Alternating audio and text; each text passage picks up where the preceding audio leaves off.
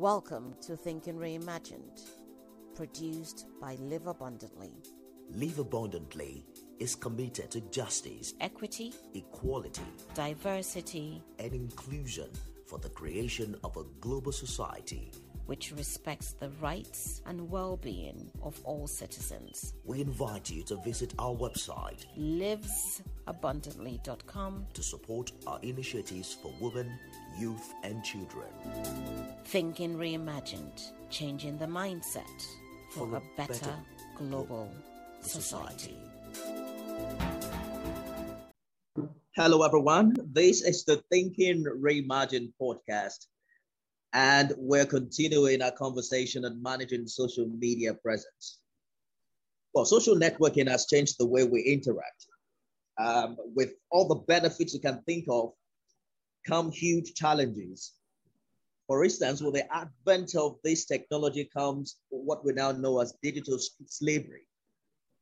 Dr. Amma in the previous episode explained to us how social media feedbacks, stimulate the brain to release dopamine, rewarding a behavior that has now become for many an addiction. On this podcast, we are considering social media and the privacy concerns. Dr. Amma, Executive Director, Live Abundantly, joins me. Ms. Abby of Partis joins live from London. Let me introduce our guest speaker, Skelly and Mayo Okuno. Skelly, Senior Manager at One Campaign.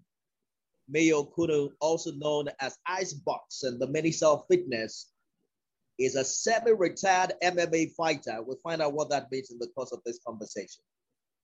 Both of them are of the S&M show. Thank you guys for joining this conversation. Thank you so much for having us. Let me begin with Skelly. So the new trend now on Twitter is that people share their personal lives with influencers. It does appear that the darker the secret, the better the story, and the higher the number. What do you think how do you explain this new trend where people share their life secrets under the guise that it will be published as anonymous? Looking at it critically, it's not exactly new. In publications back in the day, you would have, letters to the editor or letters or depending on the kind of publication it was, you'd have people send in some sort of, especially when it came to like advice columns. There was a famous one called Ask Amy, if I remember. And so there has always been an interest and an appetite for this kind of revelation on the part of anonymous people in publications. Now it's just been modernized for the social media age. So it's not, in terms of the public interest, it's not a new thing. However, with the internet comes speed of circulation and, how quickly people consume these things and move on. Regarding the personal effects of these things, I think it's largely, I don't want to use the word harmless, but it satisfies a certain curiosity that we have about how other people are living their lives. However, I think where it can be, I guess damaging is a strong word, but that's the word that comes to mind, where it can be harmful, is where you begin to find, the normalization of things that may not necessarily be healthy for people to do in their personal lives, and B, where the proliferation and the availability of this kind of content means that people actually become quite addicted to it and are constantly hunting down the latest gossip, the latest revelation about other people's personal lives.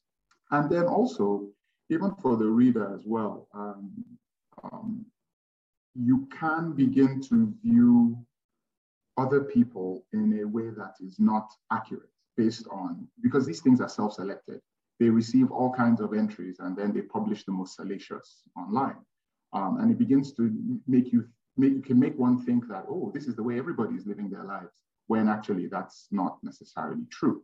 So I think there's a big burden on consumers of this kind of content to maintain a realistic picture of what it is they're consuming. And also, just for the sake of, in my opinion, mental health, to moderate the amount of this kind of content that people consume. I think once in a while it's fine, but where it begins to dominate the way one sees themselves and others, it's a problem. Fantastic, Skella. I like the point you made about popularizing these stories to the point where people begin to consider them as norm. Mayo, I don't know if you've seen some of these tweets. They're really dark secrets, like someone in a marriage telling you how he or she is sleeping with someone else. And the popular opinion will be, well, the individual is bold enough to share his or her own story. I mean, it is hypocrisy to criminalize them or to say that they are in the wrong, as it were. But let me ask you, is there any fear or any concerns about the identity of the anonymous leaking to the public? I would say that it's kind of two-sided. I personally feel that people who put these stories out there, the personal stories of this, in fact, let me even go back. I always thought a lot of these stories that were put out were actually not true. I thought a lot of them were made up, but I've come to realize that quite a lot of them actually are true. And then, well, it ties in with this very popular idea that the strongest currency right now is attention. So everybody is looking for some means of getting attention.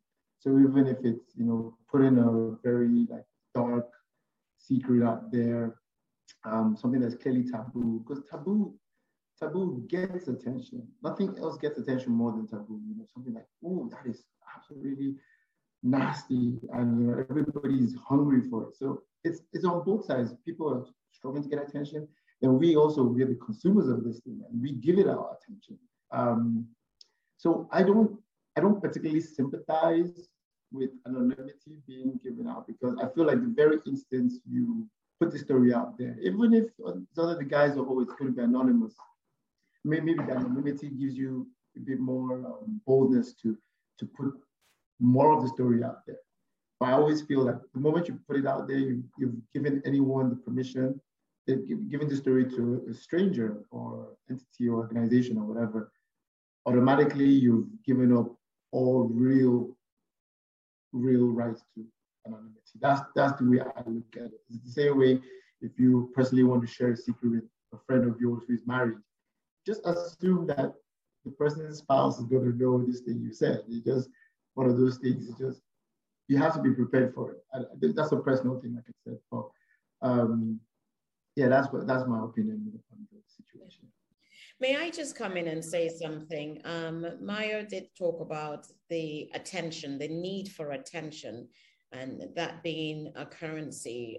Yes, there is some truth to that visibility. The more visibility you have, particularly in the digital age, that people are going to be drawn to your product or to your story.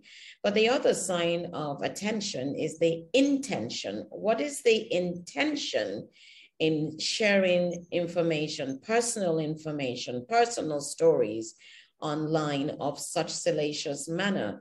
We're all aware of life stories. Life stories can be inspiring. Life stories can give you an opportunity to encourage somebody else to do something. Life stories can empower. But what is the intention of sharing these kinds of details that only in the end come to cause you grief? Because we know from our previous recordings, the internet never forgets. Anything you put out on social media, believe me, you have given up your rights and you've left it out for fun that anyone can use it. There is no such thing on the internet as anonymity. They know who you are and they can identify you, and it can be used against you. We live in a cancel culture. All of this information will come back at some point in time because you have personally put it out there. You know, if you're over 18, you're supposed to know what information you put out there, and it's going to come back. And it's always going to be there. It doesn't disappear. It's like the hard drive on your computer. People think, oh, I scrambled it, I cleared it, I've done all sorts of things. It is there. The experts can take an abandoned computer, reconfigure it, and pull out every single piece of data that ever crossed that computer. So we need to be mindful of what we're doing. We need to recognize that with attention comes intention. And if the intention is not well-meaning and will come back to harm you or cause grief to another person, then you need to be mindful of it. The rate of young children and even adults committing suicide because they have put out information that they did not realize what the long-term effect will be is appalling. It is appalling. It's not necessary. So I put that out there. And yes, it is true. There's a sense of dopamine that you get. There's a sense of oxytocin, like, oh, yes, I'm loved. No, you're not loved. People are taking that information and they're using it in a salacious manner that could do you harm or be detrimental to your career or your personal life in the long run. That's my little comments for now. Thank you. Indeed, Dr. Abba. Ms. Abba, let me bring you in on this. So is there a sense to which perhaps we have to wake up to the reality that some of these things are now being normalized? Tonto Dike had a video from TEDx recently talking about how she rides on controversies, negativity, and many of the critics or criticism online. The reality is that some people really are making money from this. And you look at what gets people's attention these days, it's some reality shows. Take Big Brother Nigeria, for instance. People just follow a thing if it tells it all and shows what usually should not be shown to the public. Is that the new normal that we all now have to adjust to? Ms. Abby. Thank you, Nifemi, for your question. My answer is quite brief, quite short. I think as a nation, we are known all over the world to like attention, with the exception of the Congolese who wear their yellows and their oranges, yes? But as Nigerians, we are known to like attention. We're very flamboyant. I was having a conversation with somebody yesterday and they said, oh gosh, some schools are getting embarrassed by Nigerian parents. You tell them to come to picnics with a sandwich and they come with a Harrods box, you know, and they're really embarrassing and things like that. So we are known to like attention.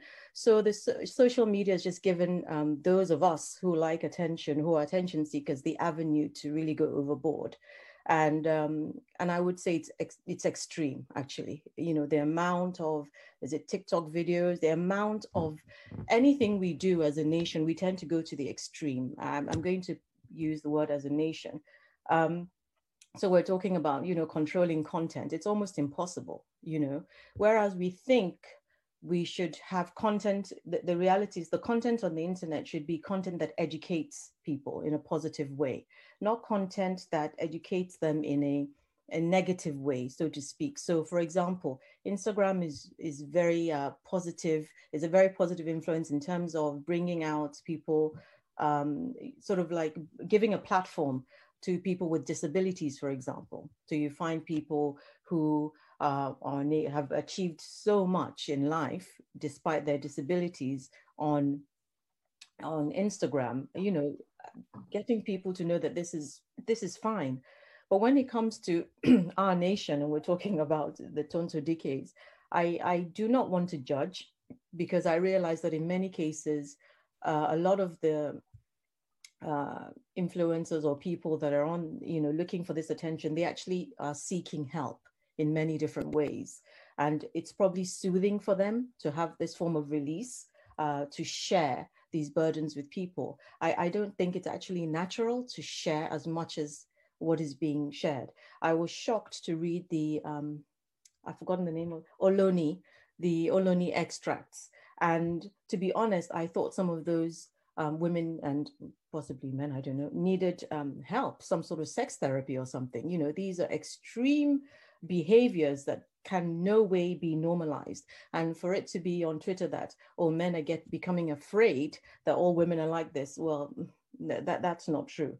The reality is this is extreme behavior that is becoming normalized. And in fact, by reading all those extracts, some women will be encouraged to do that, thinking that it's normal. So I hate to judge, because I realize that some people do need help, and we don't have the avenues to receiving the mental health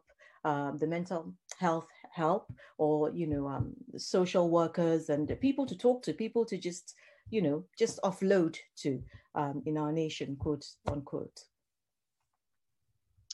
Kelly, you know, it's very hard for majority of people to understand Ms. Abby's position, particularly when you consider the fact that not much of the negative implication of this extremism is published online. And I'm going to give you an example. So a popular musician recently had an issue with his family that came online. The wife went on social media to rant. But just a few days after, he released a music video. There are people questioning whether he was taking advantage of the trending news or if everything was planned after all. There are people who would tell you, for instance, that what we'll call extreme is their own way of, you know, getting the numbers high and in a way advancing their career. How do you react to that?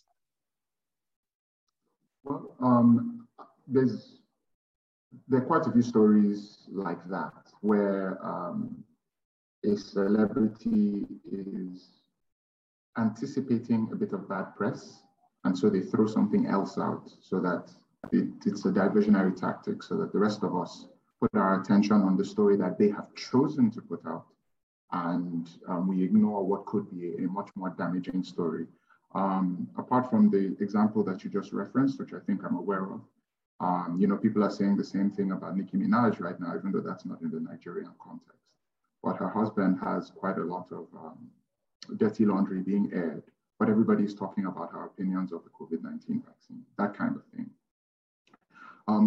So I think it happens quite a bit, actually. Having done some kind of crisis communications in my career,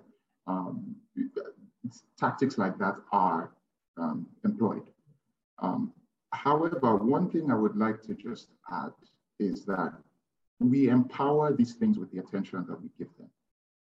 And I tend to be quite an individualist when I look at issues like this. I think we as consumers of social media need to be discerning and quite aware of what it is that we choose to consume and what it is that we choose to give our attention to.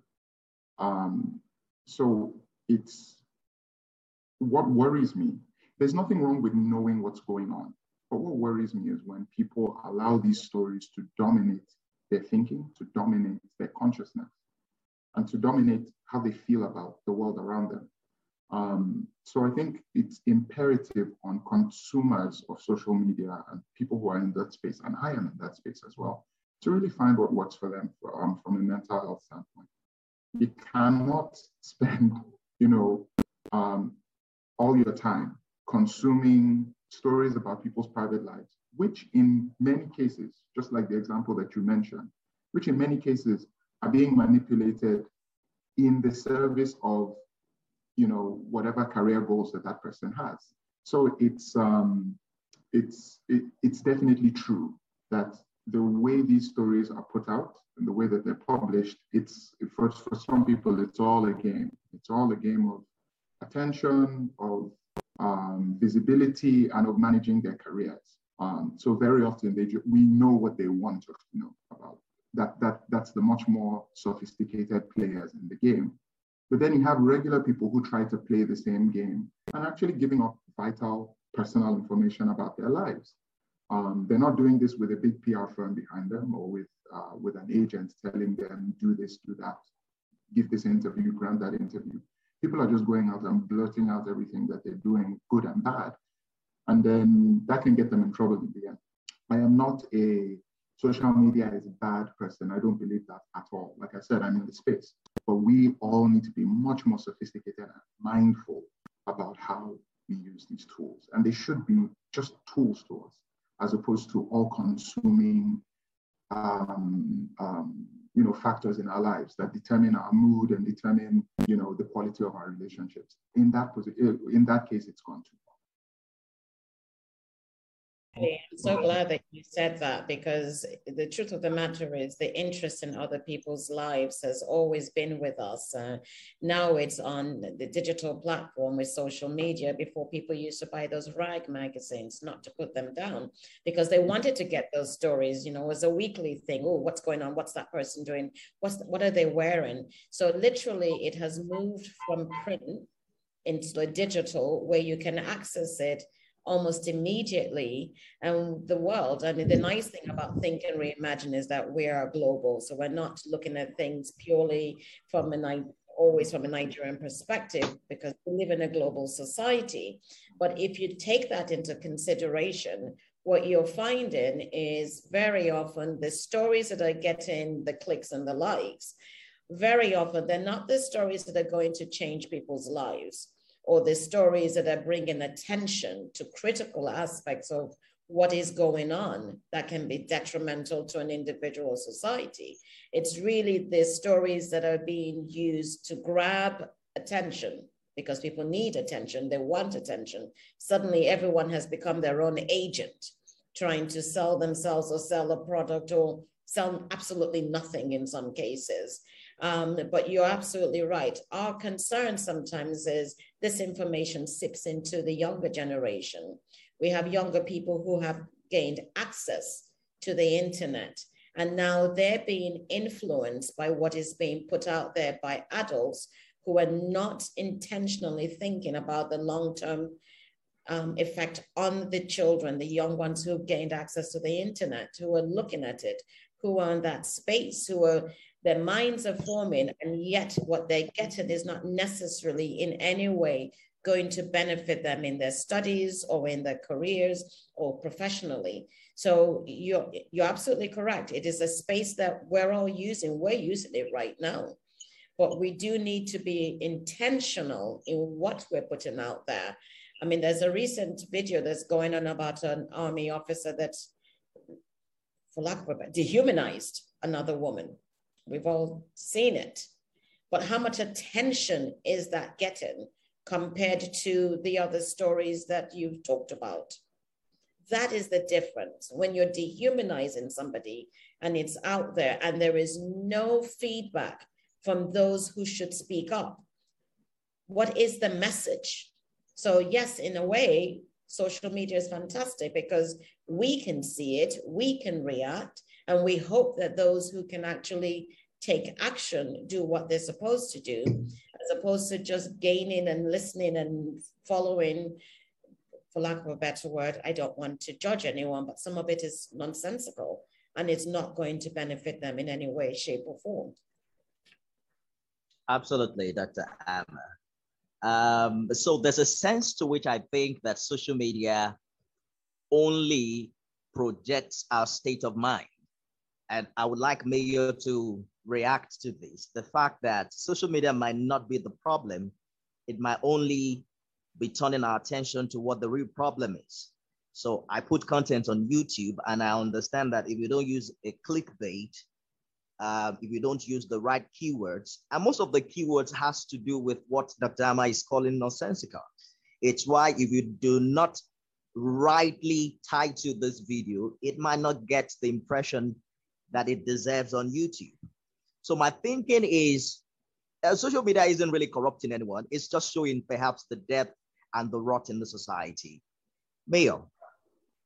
I absolutely agree with what you said, how you said it. I think it's the same thing too, that it's just social media just illuminates what's actually going on with us and what's wrong. And all the algorithms that all the different social media platforms follow are just imitations of what they expect us of our behaviors. Like, this is what people want. So this is how you must word things. This is how you must do your videos to get the most attention.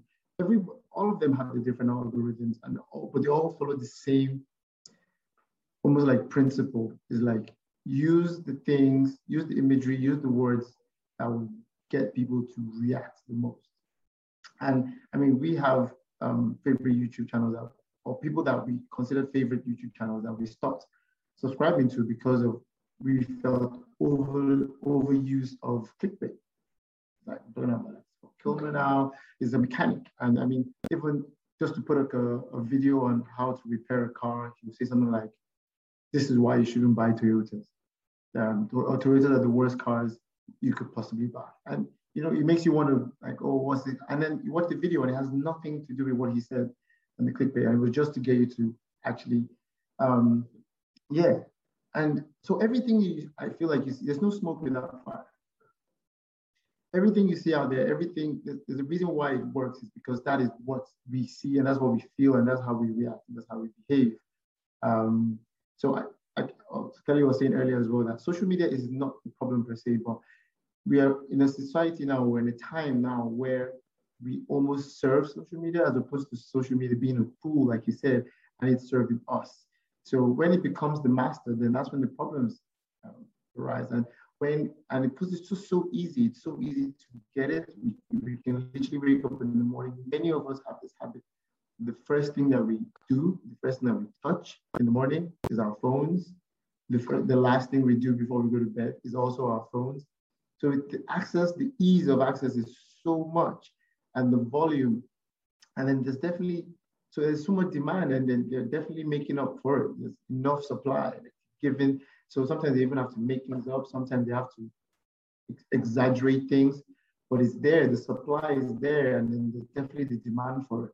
And I definitely agree that, you know, what it is that we see on social media and what happens on social media is just an illumination and expression of actually what we're thinking and our behaviors and, you know, our basic instincts, but on a digital sense as opposed to a natural sense. So you have like your basic animal instincts, but this is like your basic digital instincts and just your need to just consume. Yes, need to consume. So I'd like to Thank you, Mo. I'd like to add to what Nifemi and Mio and S&M have been saying. So I think we need to also look at a different angle, which is the future impact on children, actually. So in terms of looking at, I mean, I mentioned that some of the adults engaging in these acts are probably traumatized in some way or another. Maybe they've had adverse childhood experiences of some sort, you know, which we know, things like exposure to violence or rape and so on. But I think we need to look at the impact on children, impact on the future of the children who are exposed to it. And I think exposure to social media to this level could actually be counted as an ACE as well, an adverse childhood reaction experience in the end, because obviously we're not just talking about the children of those putting up, you know, the information on the platforms. We're also talking about the children who are watching, who are mistakenly going onto these YouTube channels or mistakenly, you know, just watching these inappropriate TikTok videos and things like that. And I think I need to link it with what I said about, you know, these damaging actions are soothing possibly to the adults and vicariously become soothing to the children to watch as well.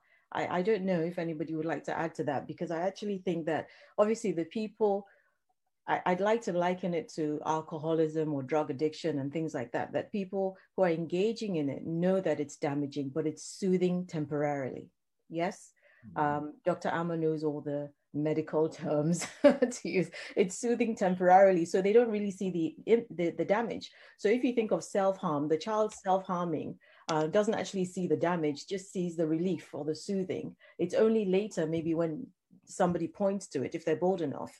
And it's if we can get I don't know, officials of social media to actually point out these errors actually, or these mistakes or these excesses. I think that's one way of dealing with it, by looking at the effect on children as well. Well, it's interesting. Go ahead. Yes, go ahead. Go ahead, Kelly. Okay, I just wanted to share a few pieces of information about this topic that I've come across in other forums.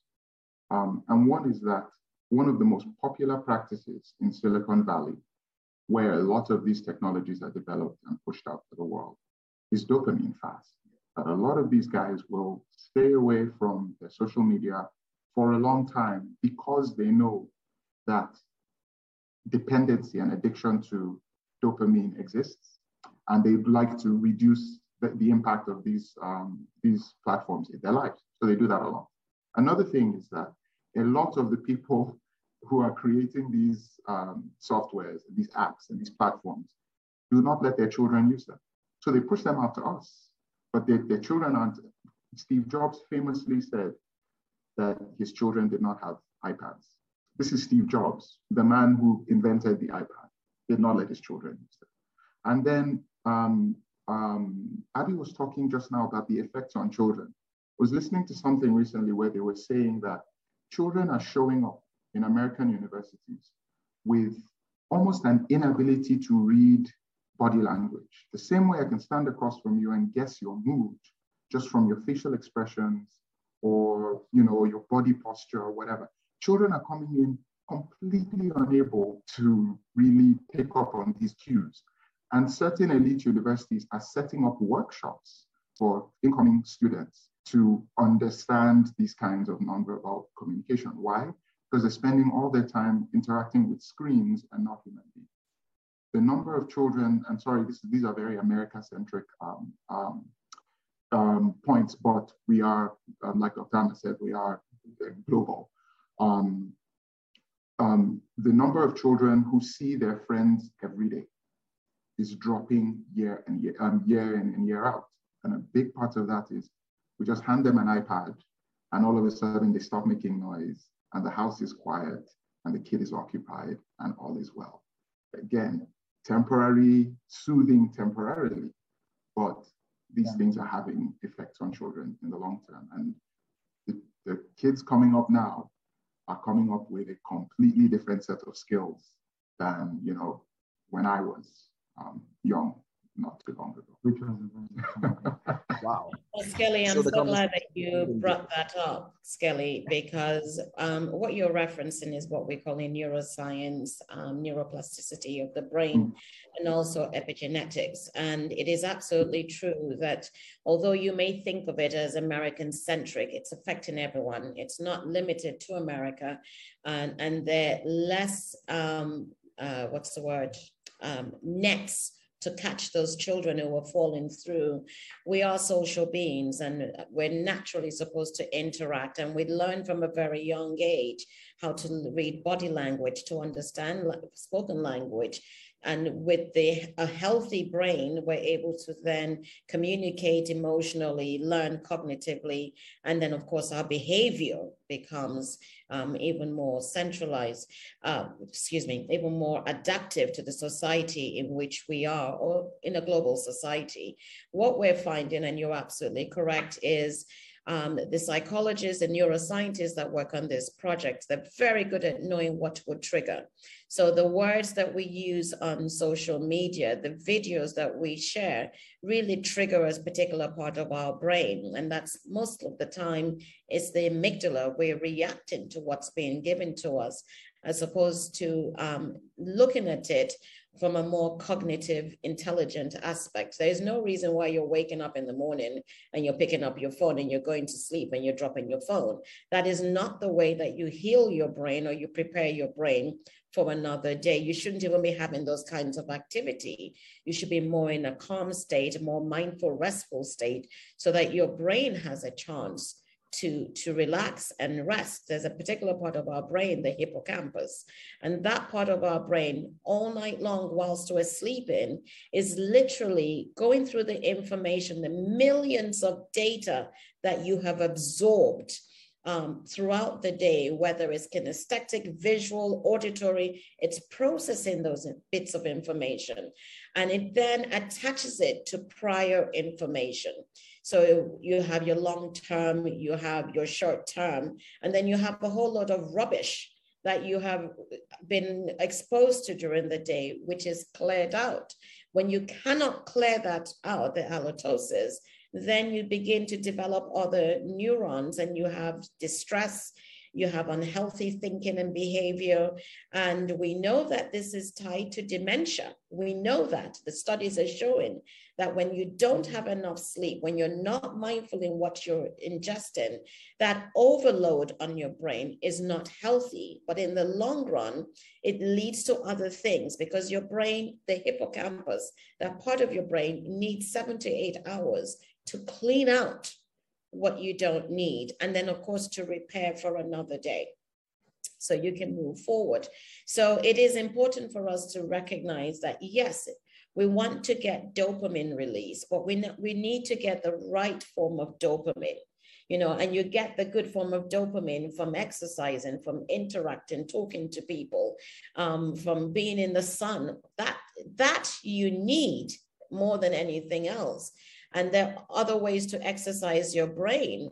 I'm not saying that we shouldn't use social media. We do need to use it. It's how we've communicated over the last 19 months. But it's the type of effect that the long-term effects of social media on some people is more detrimental. There's a reason why those who are in this space turn it off and they don't engage in it. It affects your thinking in the long run. And your brain health is most important for your overall health. And we want to focus on that. Now, I mentioned epigenetics earlier. Epigenetics is really recognizing, or people don't recognize it, but the things that you're exposed to modifies genetically your mind, your brain. And that in the end can be passed down to your offsprings. Yes, it does happen. So it is under epigenetics. I don't want to give a full lecture right now, but you can look it up. There's a reason why we do these things and we say it. So I hope that answers the question that was raised earlier. And it's important for us to share this information, whether the study is coming from the United Kingdom or the United States of America. It is necessary here because the safeguards do not exist in Nigeria to support the kind of learning that's needed. And we need to encourage parents to spend more time talking to their children, discussing things with them. They don't need an iPad at 6 months or 9 months. It shouldn't be the first tool that they're exposed to. The first tool should be dialogue. It should be books. Those are the things that begin to build those neurons for learning, for language, for communication. That's what we need. And then you can introduce those other tools to support the learning, but it shouldn't be the priority. I'm going to turn it over to Abby because she's the educationist. There's so many things they can get up to. You know, I personally think that going to school is a good idea. You know, I was talking to somebody this morning who said, oh, going to school is so expensive. There's an online school and her child is going to be going to school online. And I thought it was a terrible idea, simply because the child would have to engage with people online, is not going to mix socially. And, you know, it's so detrimental to the child's health. But anyway, that's something else.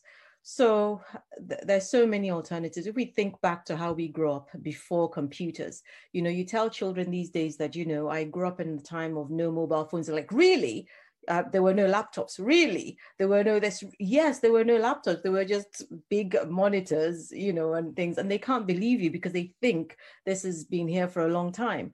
So, you know, a typical day for a child would be obviously get up in the morning and maybe pray and have your, or sing with your parents, or you can wake them up with singing, you know, and this is very, very natural actually, you know, rather than yelling at them to get up, you can wake them up with singing. You can, you know, bumble yourself into their bedroom and fall on their beds. And, you know, it's just, it makes the beginning of their day very interesting, okay? And then, you know, from board games to skipping, all these activities are no longer existent in schools.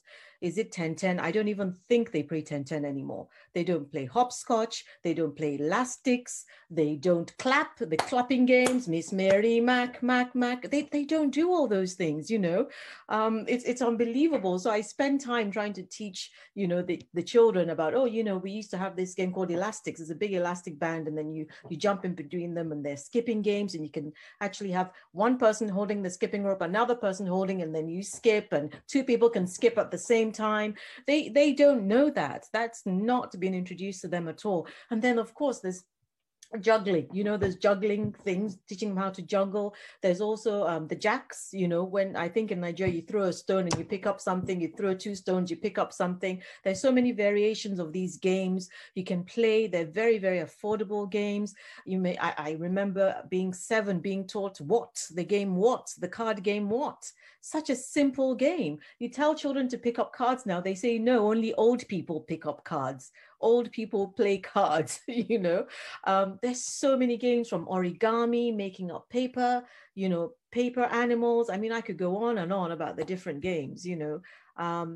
But there's so many ways to engage children nowadays. And if you do not have any ideas, paper and colors will do the trick. And maybe a pair of scissors for them to make something. Thank you. Absolutely. Fantastic, Ms. Abby. Fantastic. She talked about the need to focus on other things, study and the rest. You see, the challenge with our generation is that everything is mixed up. So you're studying on your laptop and then you're receiving notifications. You mentioned the issue with attention span. You post a 5-minute video, people stop watching at 30 seconds because there are just too many content online to feast on, many entertainment, so much distraction. How do you deal with distraction in this social media age? Okay, so I'm actually going to be very specific because Skelly and I actually have things that we do because we've realized that we had issues. Like we were addicted to these things. And, you know, it's very easy to make excuses and be like, oh, God, I need it for work. You know, we have to put my brand out there. We have to put our brand out there. But we are not willing to sacrifice our mental health for these things, you know, because it was becoming a problem. So the things that we do, we like occasionally have social media fasts. So I'm way more on social media than he is, but he goes off social media on weekdays and only comes on like Friday evenings and the weekend. Yes. I do an entire week, you know, the last full week of the month, I do the entire week off social media. So just things that I do as a regulator. And I think everybody first needs to just start with being aware that there is a problem and that there is a need for regulation of it in their lives. And then after that point, you can now decide how you want to structure this. You know, at some point, I plan to increase the amount of time I stay off off social media, or even little games like friends do. Like, so one of the games that we saw online that we decided we're going to adopt is if we all go out to have a meal, everybody has to put their phones like down, face down, and the first person to touch the phone and flip it over has to pay for everybody's food.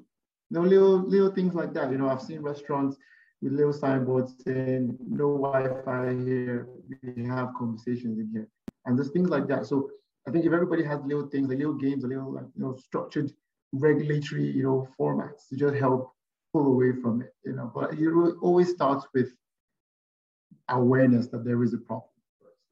Then, Indeed. you know, start to regulate. But that's what we do, and it's very specific and very real to us. I agree with you.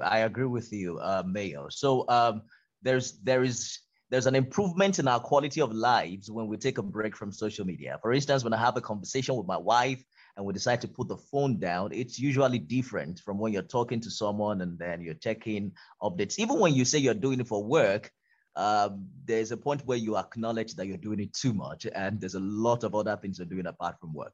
So I'm going to hear from Skelly briefly and hear Dr. Amma's closing remark, and we'll be done.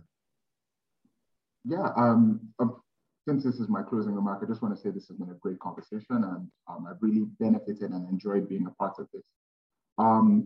Regarding our relationship to social media, you know, Maya has gone through some of the things that we've both adopted in our lives.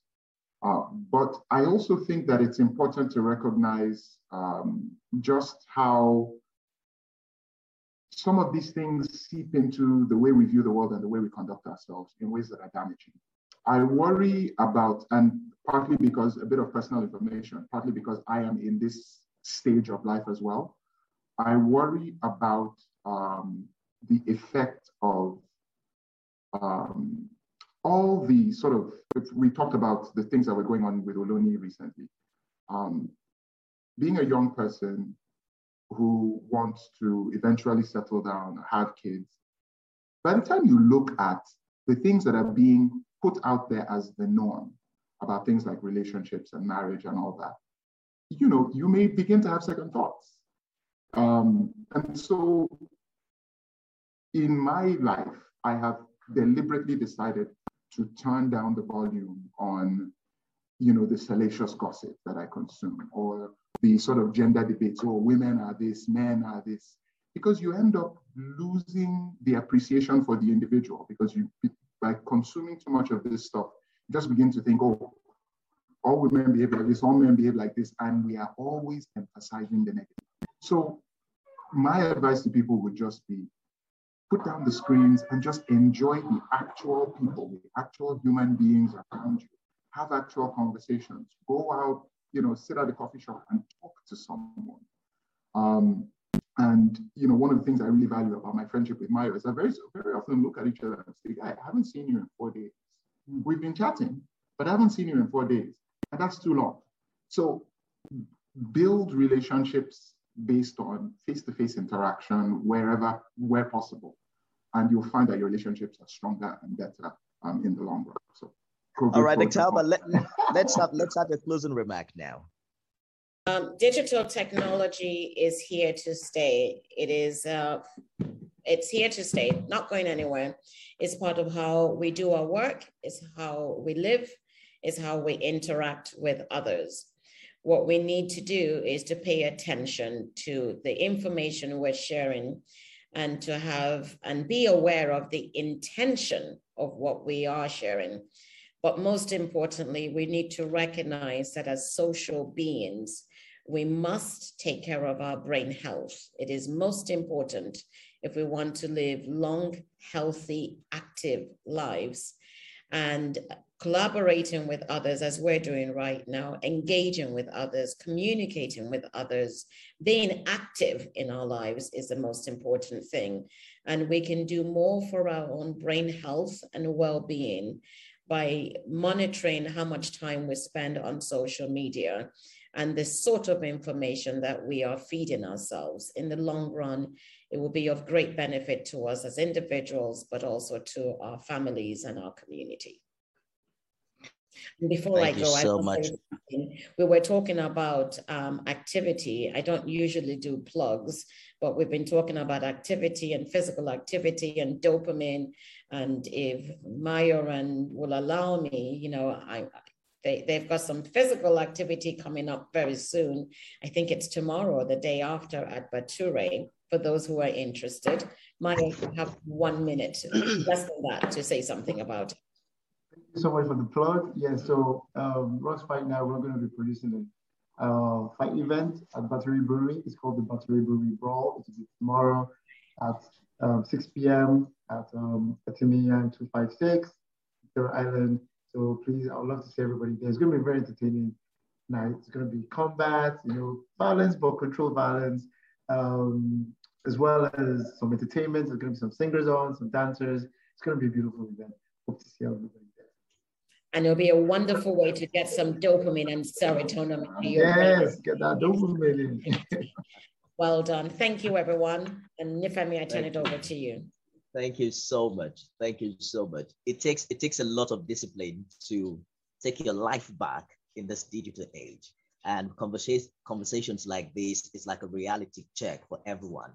It takes us back to paying more attention to those things that are more important than just staring at the screen and checking likes and notifications all day long. A big thank you to everyone, Dr. Amma, Miss Abby, Mayo, and Kelly. Did I get that right? Kelly and Mayo. I think you guys should hang around a little bit more. We really enjoyed your company happening on this one. A big thank you to everyone who has joined live on Facebook, and if you're listening on any of the podcast platforms, we appreciate you. See you again next time. I'm Nifemi Oguntoye. Thank you, everyone. Bye. Peace. Thank you. Thank you so much. Thank you. Thank you for listening to Thinking Reimagined. We invite you to subscribe to our podcast And welcome your comments, insights, and learnings as we strive to transform our global society. a change in mindset, Engagement, collaboration, dialogue, awareness, and education. Thinking Reimagined. Changing the mindset for a better global society.